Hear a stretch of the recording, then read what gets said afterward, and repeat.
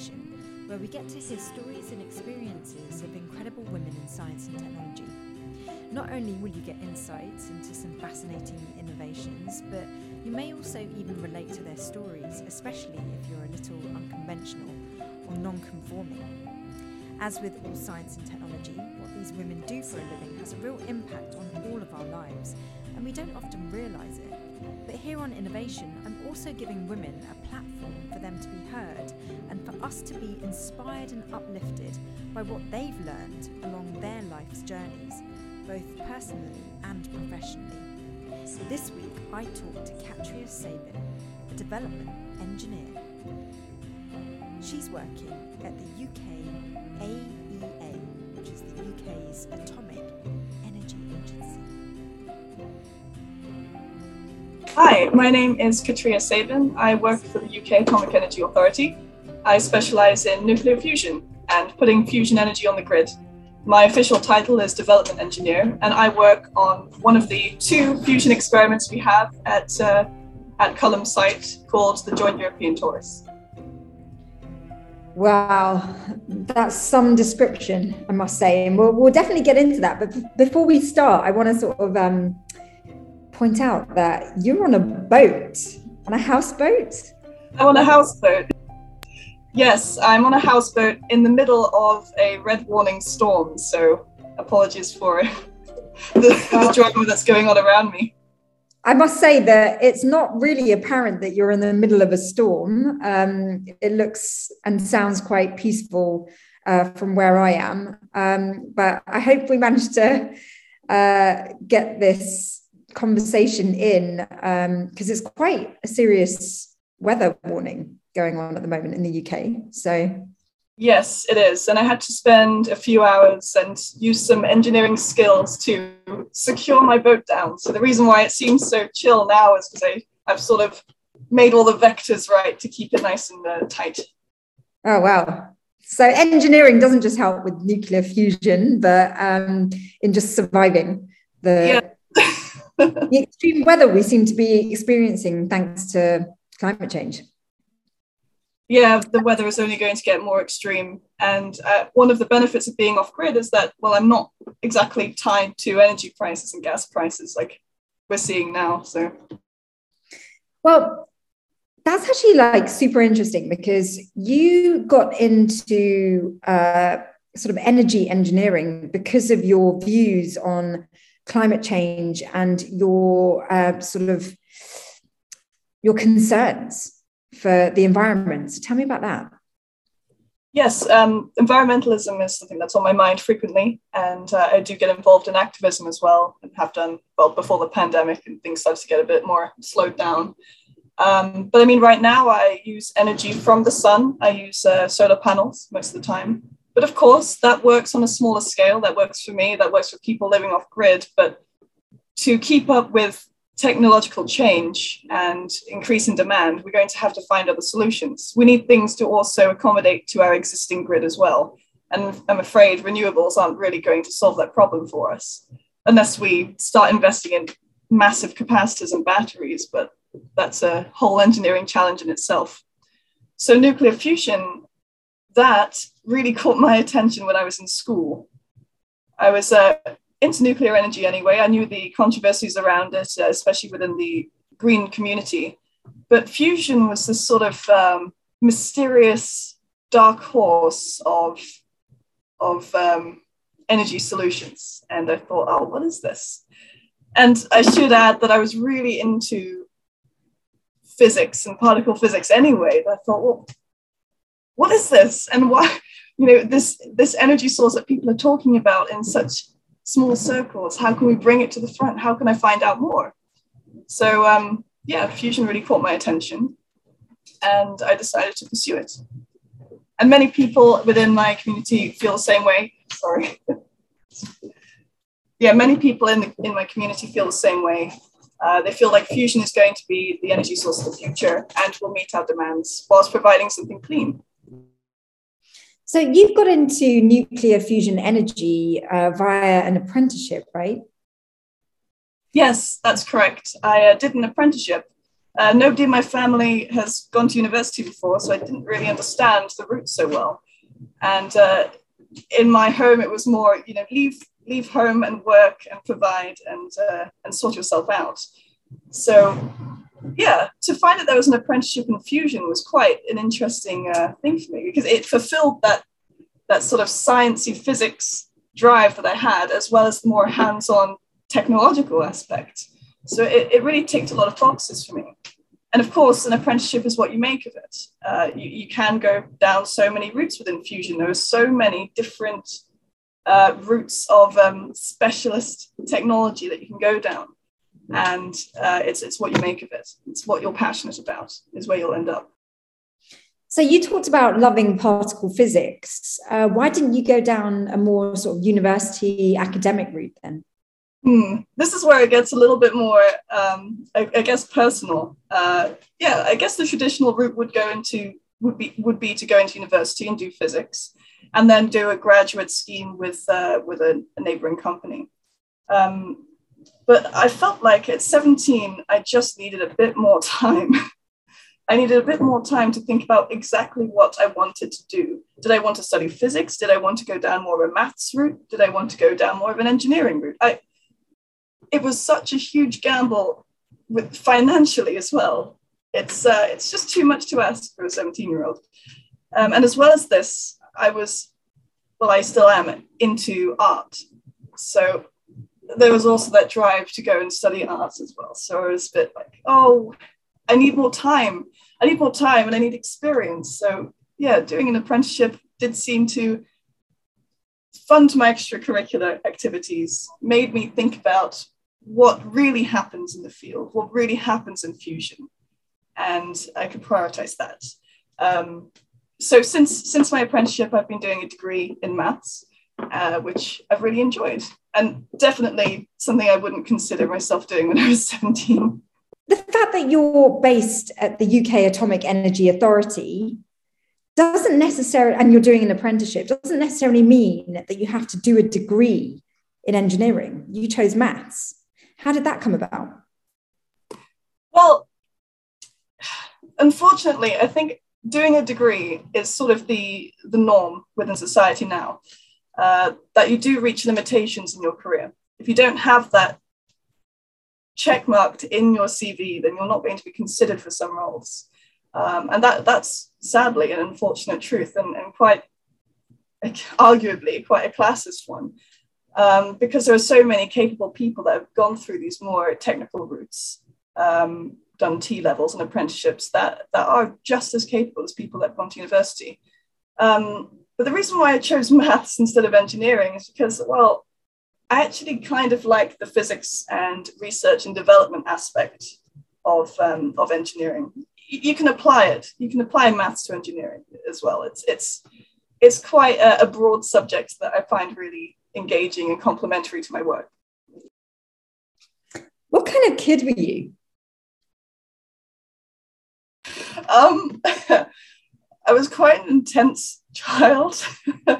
I was very obsessed with things. I was very obsessed with art and portraiture. I loved painting. I'd paint all the time, and my family can attest to that. And I watched so many documentaries and got involved in so many extracurricular activities that I don't think I was the most social kid, actually, but I was intense and I had a lot of drive and passion. So then why did you think, because I can see that you're a real polymath.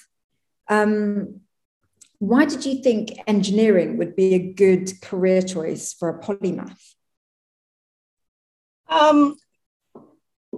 I think one of the biggest misconceptions around engineering and STEM is that it is this distilled form of logic and is so disconnected from the arts and creativity that it's its own force.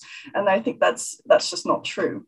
In fact, some of the best engineers I know are a mixture of creative and eccentric, and to be able to connect different ideas and thoughts together to create something incredible. That's why I like engineering so much. You can apply different things into different places, and suddenly you can have something as incredible as fusion happen. That only happens with people that think outside the box. So when you were at school, I think you were in a bit of a dilemma. Like, do I go down the arts route or do I go down the STEM route? Like, what subjects did you end up taking? And what was school like for you in terms of achievement? I was very well known within my arts group. I made friends with all the art teachers. I spent a lot of time there. And I chose a lot of arty subjects in GCSEs, and in A-levels, I did maths, physics, art, and politics. Yeah, I really enjoyed physics. So yeah, I remember the last day of art after my 12-hour exam. You do 2 6-hour stints of just painting. I gave my art teachers a cake that said, "I love physics more than art." So I was leaving. Oh, bless them. Yeah. I love physics more than I love art. Okay. Yeah. That explains why you ended up choosing engineering. It's not true, though. I love them equally. I do love them equally. I was just trying to wind them up. It must be quite difficult kind of being you, even though you seem like totally awesome. But like, it must be quite difficult being that talented in such contrasting things. Do you think engineering lives up to your potential? I don't really know how to answer that question, really. Engineering is never just one route. There's so many different bits that you can explore with it. I mean, I had the opportunity a few years ago to work on an exhibition, so trying to communicate engineering and science ideas in a creative way, which was such a great exercise to do, and I'm really fortunate to see it actually come to light. I think it's opening in France at the moment, so that's a traveling fusion exhibition. So the work for that was great. Working also in outreach and communications really helps you put into perspective, use those creative skills with these scientific ideas to communicate it to just a vast audience, to kids even, and to see their face light up when they understand something that's meant to be really complex. It's just great. You talked about going to the Large Hadron Collider at a time when it was like, there was a lot of hype about being able to create a black hole and then suck the Earth in. And why did you find that interesting? Because when I read that about you, I just thought, God, that would absolutely terrify me. Yeah, so I've never visited CERN. I'd love to visit Large Hadron Collider, but I think it's incredible. But I remember I was in year 6 or year 5 when the Large Hadron Collider was coming online for the first time, and the hype around it was unreal. I could hear people around me talking about, oh, it's going to cause a black hole, you know, the world's just going to move, the UK is just going to inch closer to Switzerland. I was like, what? That's crazy. What is this? So I had a look myself and watched a few documentaries with my dad, and I also got involved in something called Imagineering, and we got to watch a documentary together about the Large Hadron Collider. And it turned on and it was fine. Nothing happened apart from some great science. However, it did fail at one point because there was a soldering error, if some people might remember. Some aspect of the Large Hadron Collider had failed. So the lead engineer for this Imagineering group for kids said, so we're going to learn how to solder so you don't make the same mistakes. So we all had to go, and I love soldering. Actually, you talked about Imagineering, this STEM club that you were at in secondary school, right? Secondary school? It was primary school. I was in year 5. Oh, wow. So you were sort of getting your hands dirty at such a young age. But you talked about a retired engineer that sort of ran that club. What was it about him that sparked your interest in engineering? So Imagineering is a fantastic organization that just tries to inspire young people and introduce them to things that maybe their parents wouldn't normally allow them to do or think was possible for them to do. I mean, I was about 10 soldering things together. I made this tiny wire bicycle. It was really fun. It's really safe, but parents would be like, what is this? You can't use this.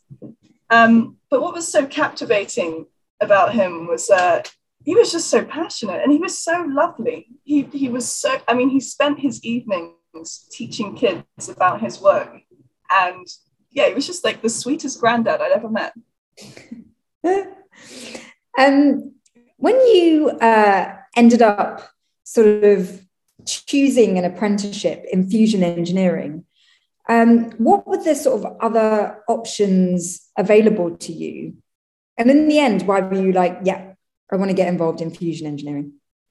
An apprenticeship in fusion engineering is not something that you come by often. And I remember looking through all of these apprenticeships just to see if there was something that would really capture my imagination. I had a look at Sellafield, but I don't know, I didn't really like the work they had going. Whereas here, I thought, well, this is cutting edge science. I can't believe they're letting an apprenticeship scheme happen here. I'd love to just get closer to that. So that's why I chose it. I didn't apply to many, in fact. I didn't even apply to the Sellafield one. I wanted this one, and I fought tooth and nail for it, and I went through 2 rounds of interviews and some exams. It was a pretty hefty process, but I wanted it, and I guess I wanted it so badly that I got it. You talked about doing A-levels in physics, maths, art and politics. Like, how did you do, like, grade-wise? Because there's often this kind of stigma or myth that people that go into apprenticeships aren't particularly academically high achieving, but those A-levels are really difficult. So I did my apprenticeship when I was 17, so I didn't actually get to finish my A-levels. Instead, within the apprenticeship scheme, I did another set of qualifications, its own A-levels, a higher national certificate, which is the equivalent of a first year at university. Now, I did that in electronic engineering. And by that time, I think when I did my apprenticeship and I was really driven, my grades significantly went up. And I'm not the most gifted person at maths. It really doesn't come to me naturally. I've got to work for it. And by that time, my grades were pretty good. But when I was in school, I can't say I was very good. My grades did not reflect very well. They started off great and then they just dropped. Why do you think that happened? Being a teenager, I think your mid-teens, 16, 17, can be a really turbulent time and can have an effect on your grades more than people realize, I suppose. I did well in art. That really didn't take much thinking, I guess, but physics and maths really required you to think and study. And no, I don't really talk about my sixth form life so much. So yeah. Why? I guess because it was quite a difficult time.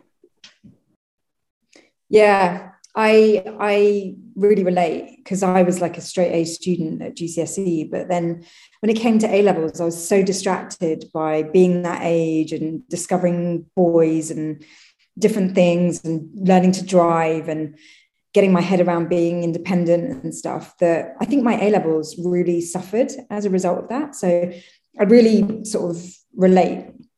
I can delve a little bit deeper if you'd like. So how was sixth form for you? Sixth form was a real change in pace, I think. I did pretty well in my GCSEs. I was quite a studious person when I was around 15. But something happens when you're around 16, 17, where your whole perspective on life changes. And, you're looking at adults around you and you're going, do you know what you're doing? Because I don't know what I'm doing. And I'm meant to be in your position soon. So what's going on?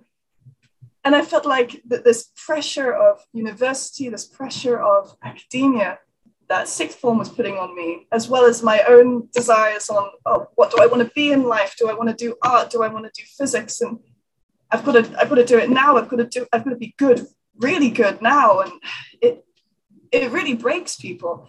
And I really feel for a lot of students now that have that pressure. They don't have the options or someone to tell them that you can take as long as you want. You just,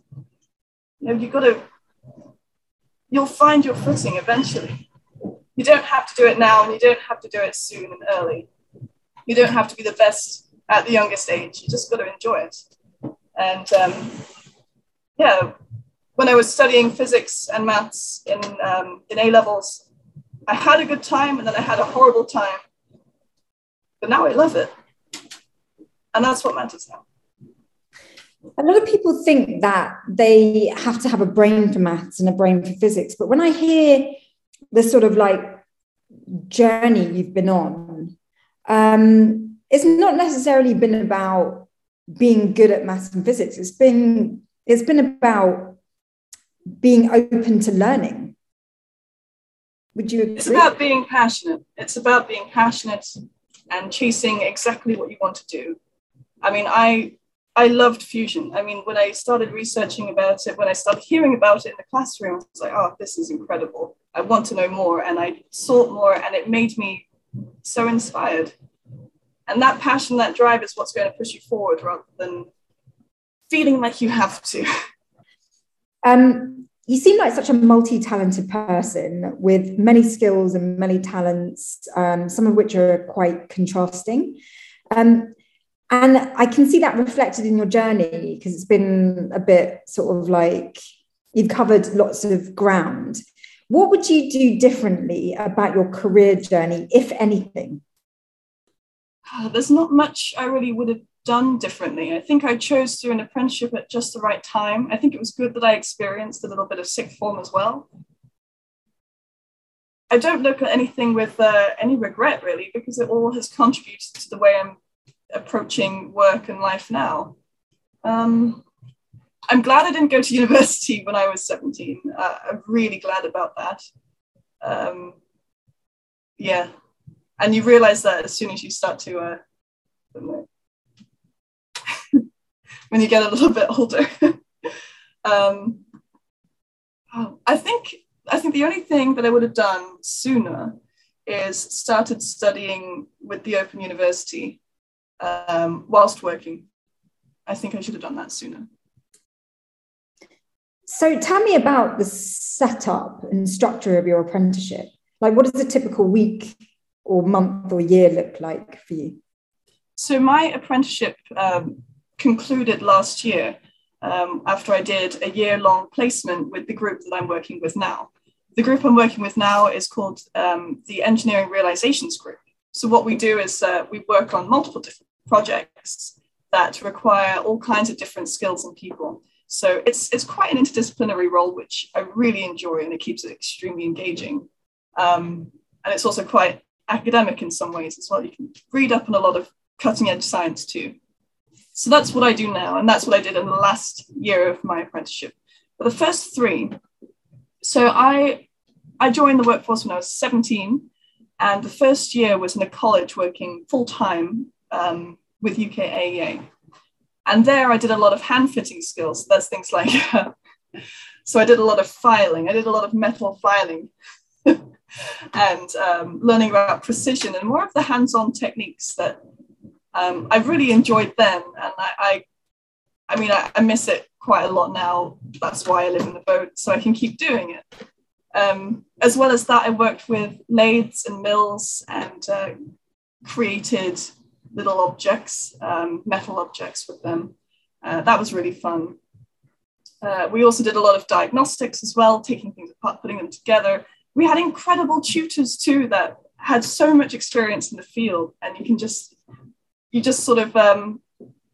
should have shared their enthusiasm.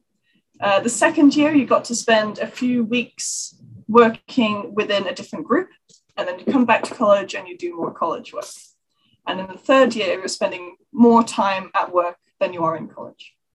So one of the benefits of doing this apprenticeship is that I got to experience all kinds of different groups within UKAEA.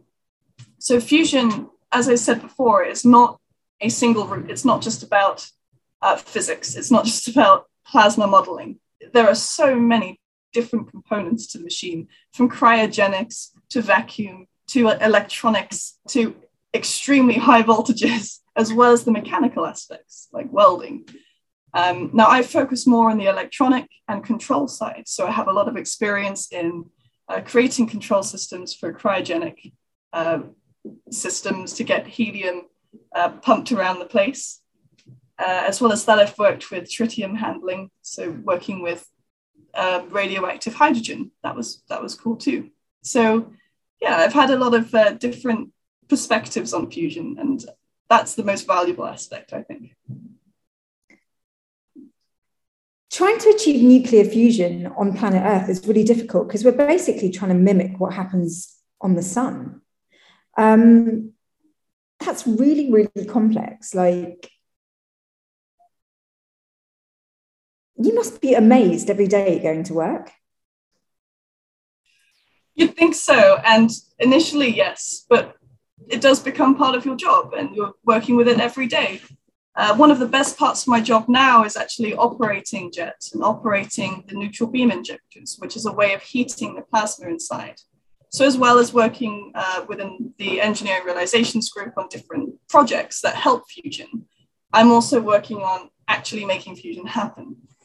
And when I'm in those roles, when I'm actually doing shift work, and I'm there early in the morning or late at night, operating the system, it's just incredible because you get to see the plasma come up on the screen and everyone's watching it and all of the physicists are watching it and we're all trying to make a nuclear fusion goal happen, a record broken, and it's just, that's the moment where it becomes reality. That's when it becomes a wonderful sort of experience.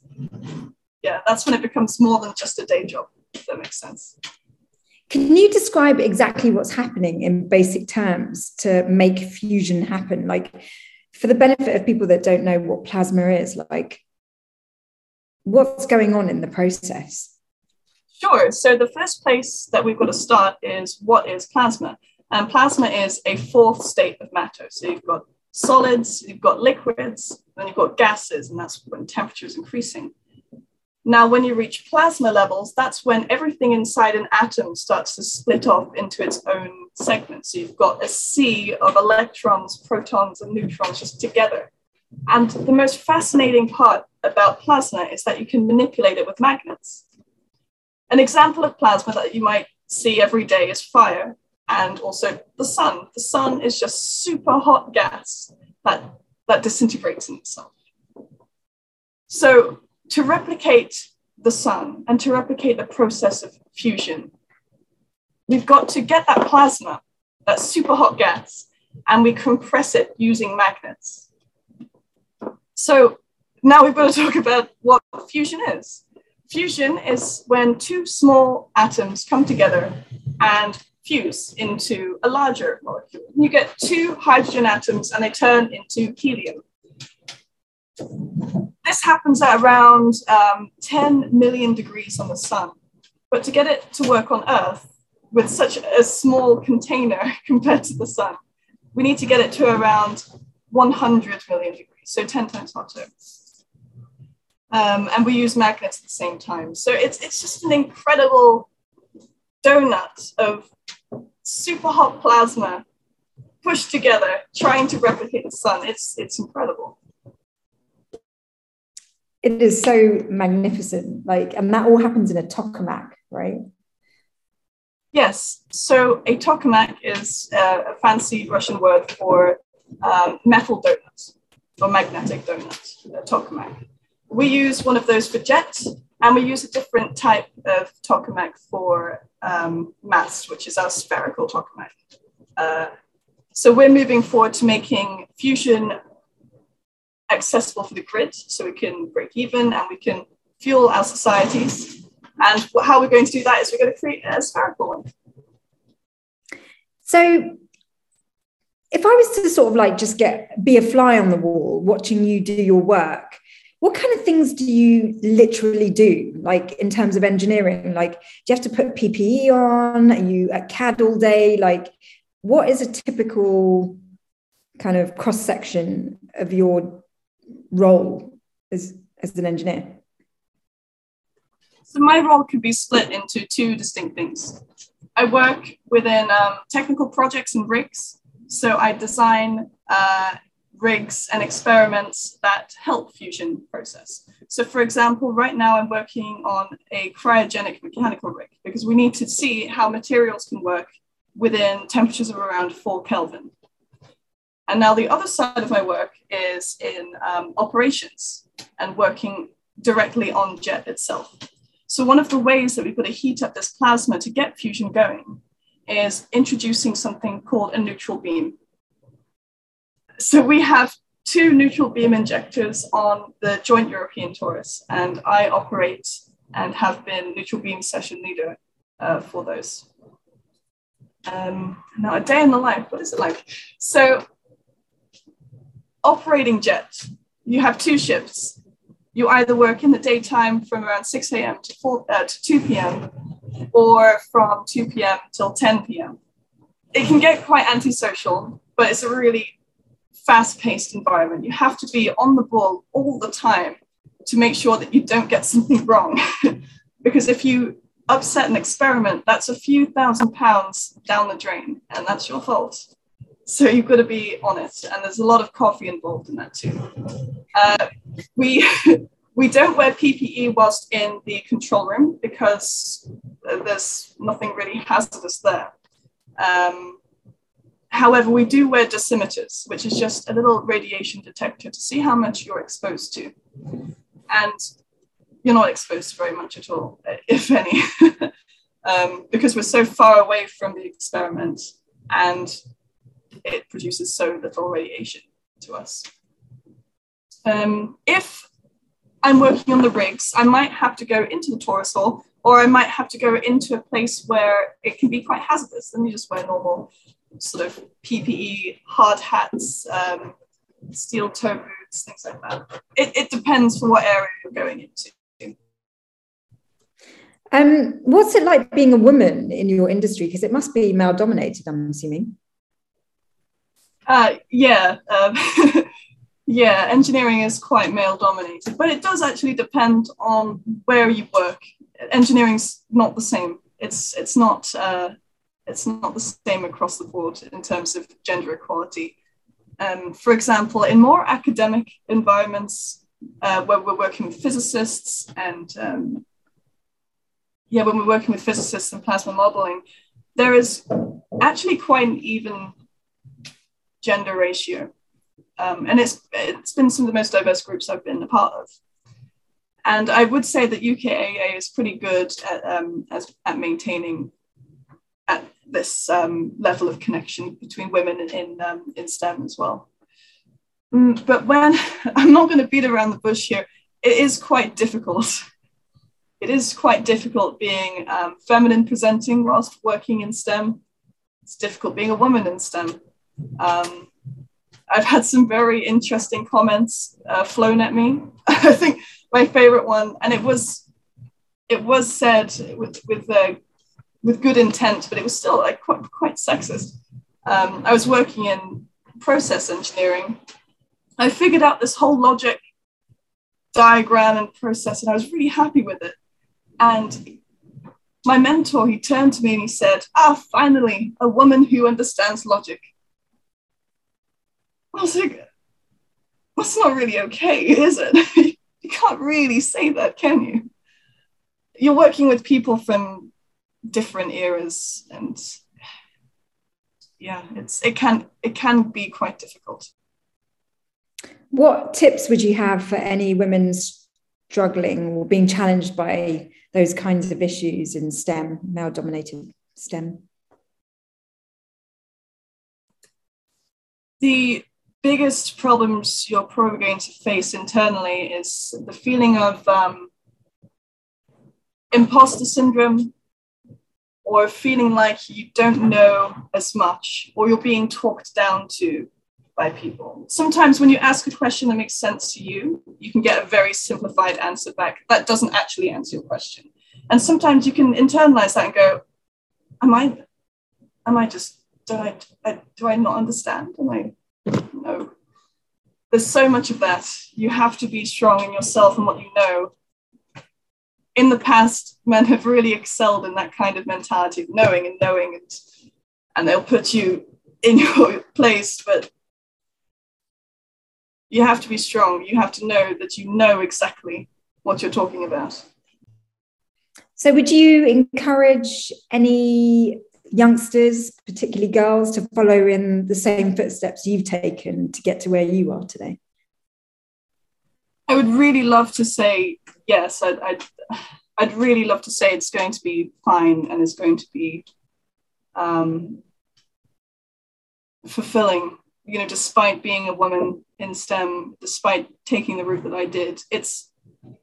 But honestly, there are some really dark moments that really question whether it's worth it. And I'm afraid I'm not going to be the person to tell you whether it is. If you enjoy your work and if you're willing to put up with it and push through it, then go for it.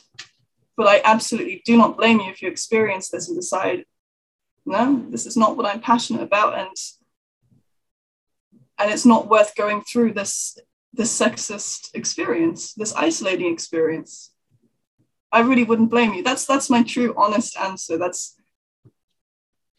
Wow, that's a really interesting take. And I was actually just going to wind up our conversation, but I feel like that's a giant can of worms that I kind of want to explore in the couple of minutes that we have left. Am I right in thinking that this has been the best career path for you?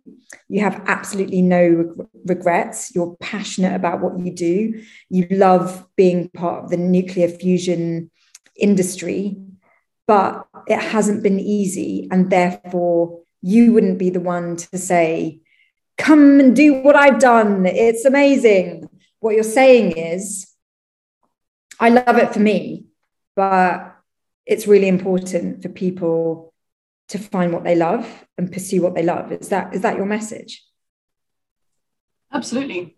I mean, I love where I work and I love the science that we do, and the personal achievements have felt incredible. But it's hard. You are forced to, despite there being so many rules in place, despite there being so many initiatives to try and help you out, it can't erase so many decades of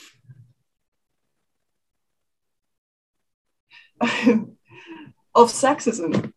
And engineering is one of those that is trying to catch up, but it has to undo a lot. I mean, there are some buildings that don't even have women's toilets in, but they've had to make them into unisex ones now. But you can see how the sexism is ingrained into our own architecture. I think, yeah, being a woman in STEM, you're kind of expected to be the pioneer. You're expected to pave the way for other women, and you don't have to do that. You really do not have to. It's a ridiculous weight on our shoulders, and just enjoy it. If you enjoy what you're doing, go for it, but you don't have to be the one to push it forward for everyone else. It's actually meeting women like you where I go, the work that I'm doing, the work that you're doing by enjoying your job in engineering is part of the change. And it's not been easy for me. I can definitely vouch for that. It doesn't sound like it's been easy for you, but we're doing what we love. And so even just by doing what we love, we are role models. And we may not change the way things are, but at the end of the day, we're still doing what we love. And that's what's important. And that's just really, hearing you say that about yourself has really validated what I'm doing. And I really appreciate that, because sometimes I can really question things. And And so, you're a very complex human being. And I find your complexity really beautiful. And the work you're doing is so worthwhile. So thank you so much for sharing your journey, doing what you're doing. And I wish you all the best. Thank you so much, Shini. And yeah, I really appreciate you opening up about what it really is like being women in STEM as well. No, it's not easy. And I'm sorry that you had to experience what you had to. And I hope that you're enjoying what you're seeking now. Yeah, I think we're both flying the flag for work that is meaningful to us. And really, what other people think of that is irrelevant. It should just be something that fulfills us, because I think, it's that old saying of when you put your own oxygen, you've got to put your own oxygen mask on first to help other people. And I think we're doing that. And everybody else's opinions and maybe negativity and toxicity doesn't need to be taken on board. So keep doing what you're doing, because you're absolutely fascinating and an amazing human being from this short hour that we've been chatting. And I'm excited to see what you do next. Thank you very much for your time and the opportunity, Shini. Thanks for listening, and please do subscribe to this podcast and maybe even rate and review it if you can. The more ratings and reviews, then the more interest from those trusty algorithms, which could help to increase the reach of this show. And you can watch the video recording of this conversation on YouTube on my new series called Esteemed. It's all about self-discovery, self-evolution, and inclusivity on innovation. Let's all strive to be in the best versions of ourselves and celebrate others being themselves too. As always, be kind and loving, and I wish you all a great week.